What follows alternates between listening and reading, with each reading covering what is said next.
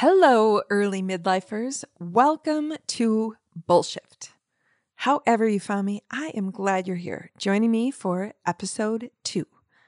In our first episode, I talked about the myth of the midlife crisis, how midlife is the adolescence or puberty of adulthood, and how that's a good thing, really, and about the foundation of Bullshift, which is taking the meh out of midlife and getting what you want out of this pivotal time. Today, we'll dig into navigating life transitions. But first, a quick note that each episode of Bullshift stands alone. There is no need to start from the beginning or listen in order, so join me when you can and listen to what speaks to you. Sure, there are terms and themes that flow throughout, and while I of course think each episode offers value, no one's life is the same, and some topics will grab you more than others. So, let's dive in.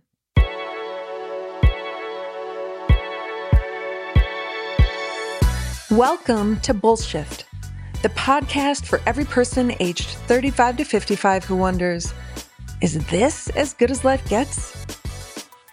Bullshift teaches you how to apply coaching psychology, early midlife insights, and the art and science of a meaningful life to transform this life phase into a period of creativity and growth. We spend nearly half our adult lives in some type of transition. This show is about making all that time more satisfying. My name is Megan Krause, and as a nationally board-certified well-being coach, a modern midlife maven, and the chief bullshifter, I'm delighted you're here.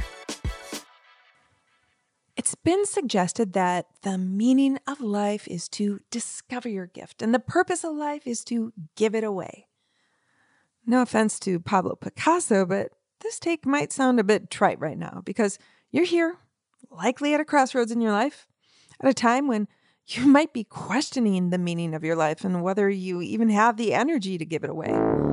If you've turned on the news at all recently, you can see that people all over the country are living through tremendous change. Professionally, personally, interpersonally, so much change. And how long will this pace of profound change continue? I ask not because of the current crisis, but because of the pileup of changes that materialize during the ages of 35 to 55. Look, life transitions can be jarring at any age, but they sure gather momentum during midlife, don't they? Think about it. Transitioning to parenthood, sending kids to college, embracing the kid-free life amid a sea of parents, or caring for aging parents, or navigating perimenopause, experiencing health challenges, appreciating the single life, enduring divorce, starting to date again, changing careers, so much more. Are any of these topics relevant for you? I'm betting yes, and it's probably why you're here right now. Sometimes the change you experience maybe comes in the form of smaller disruptions. Sometimes it comes in the form of bigger life quakes. The one constant, as they say, is change. In fact, recent research suggests that there are anywhere from 36 to 52 different types of change, and most of them are the small ones that happen roughly every 1 to 2 years. And these are called disruptors, which aren't necessarily negative. They could include marriage, maybe having a child, changing jobs, moving, retiring. These are all smaller, but not insignificant. And they happen more often than many people see a dentist. But the research shows that 1 in 10 of those disruptors actually becomes a life quake, a massive life change. So if you do the math, that's 3 to 5 times in our lives. Plus, the average length to navigate the massive change is about 5 years, which means we're talking 25 years, or roughly half our adult lives that's spent in life quakes. Now, here's the good news. When it comes to navigating change, the tools to support yourself remain the same. And this is true regardless of your topic of focus, regardless of, whether you voluntarily made this change, and regardless of whether the change is limited to just you. Even better news, you'll learn some of these tools here on Bullshift, and you can learn them in the programs I offer as well.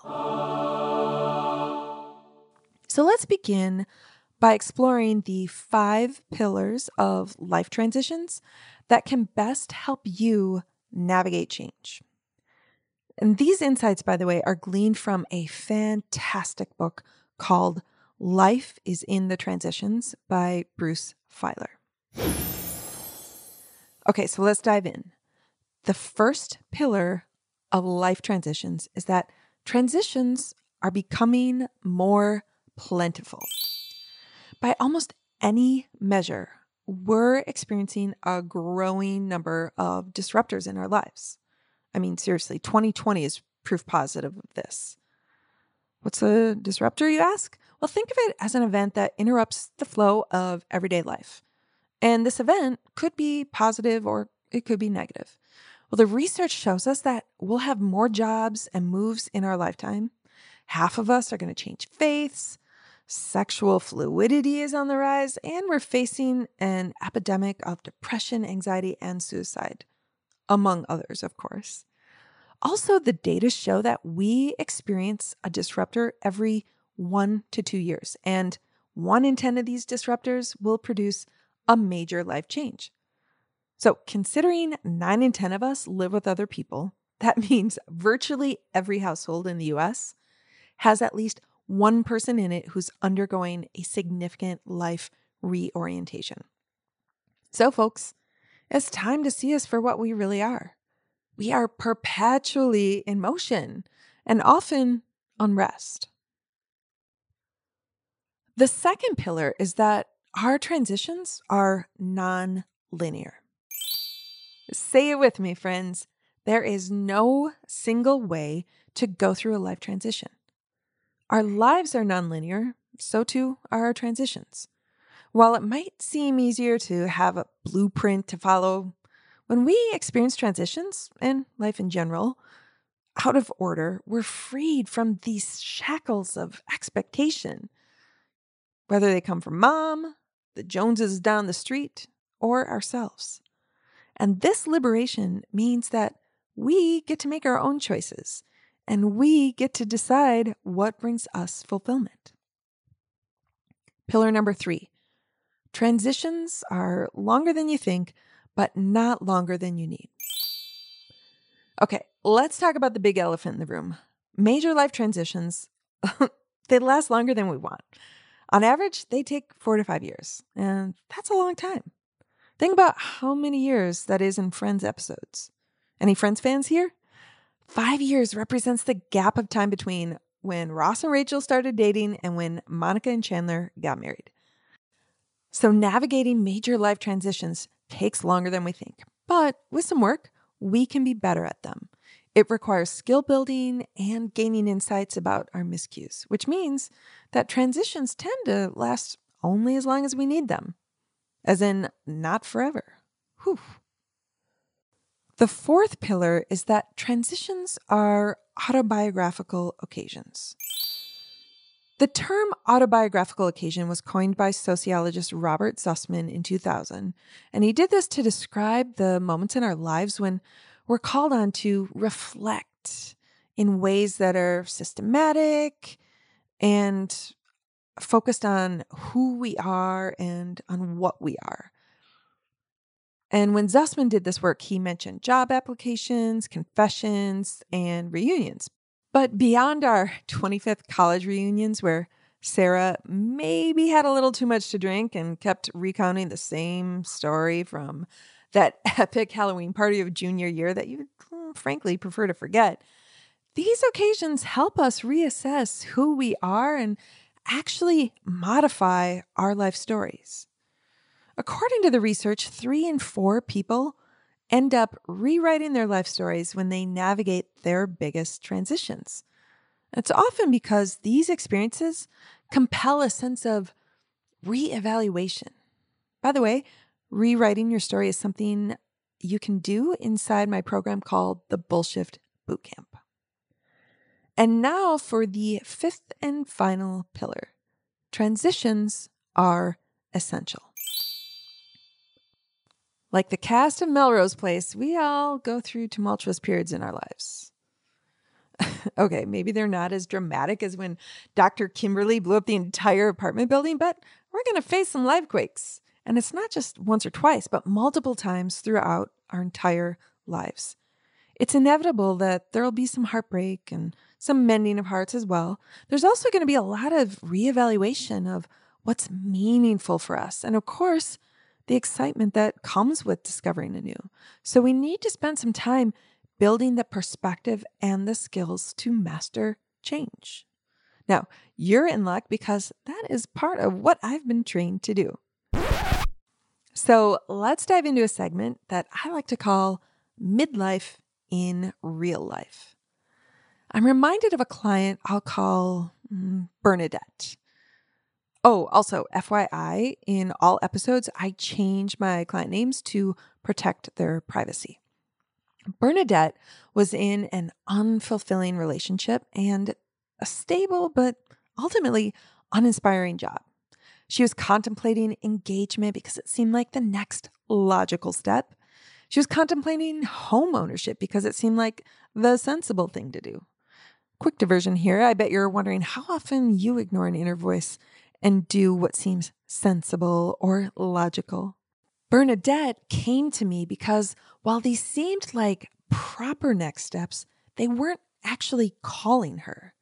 She also wanted to break free from her negative self-talk. She had done a lot of work on her past and really wanted to move forward in her aspirations.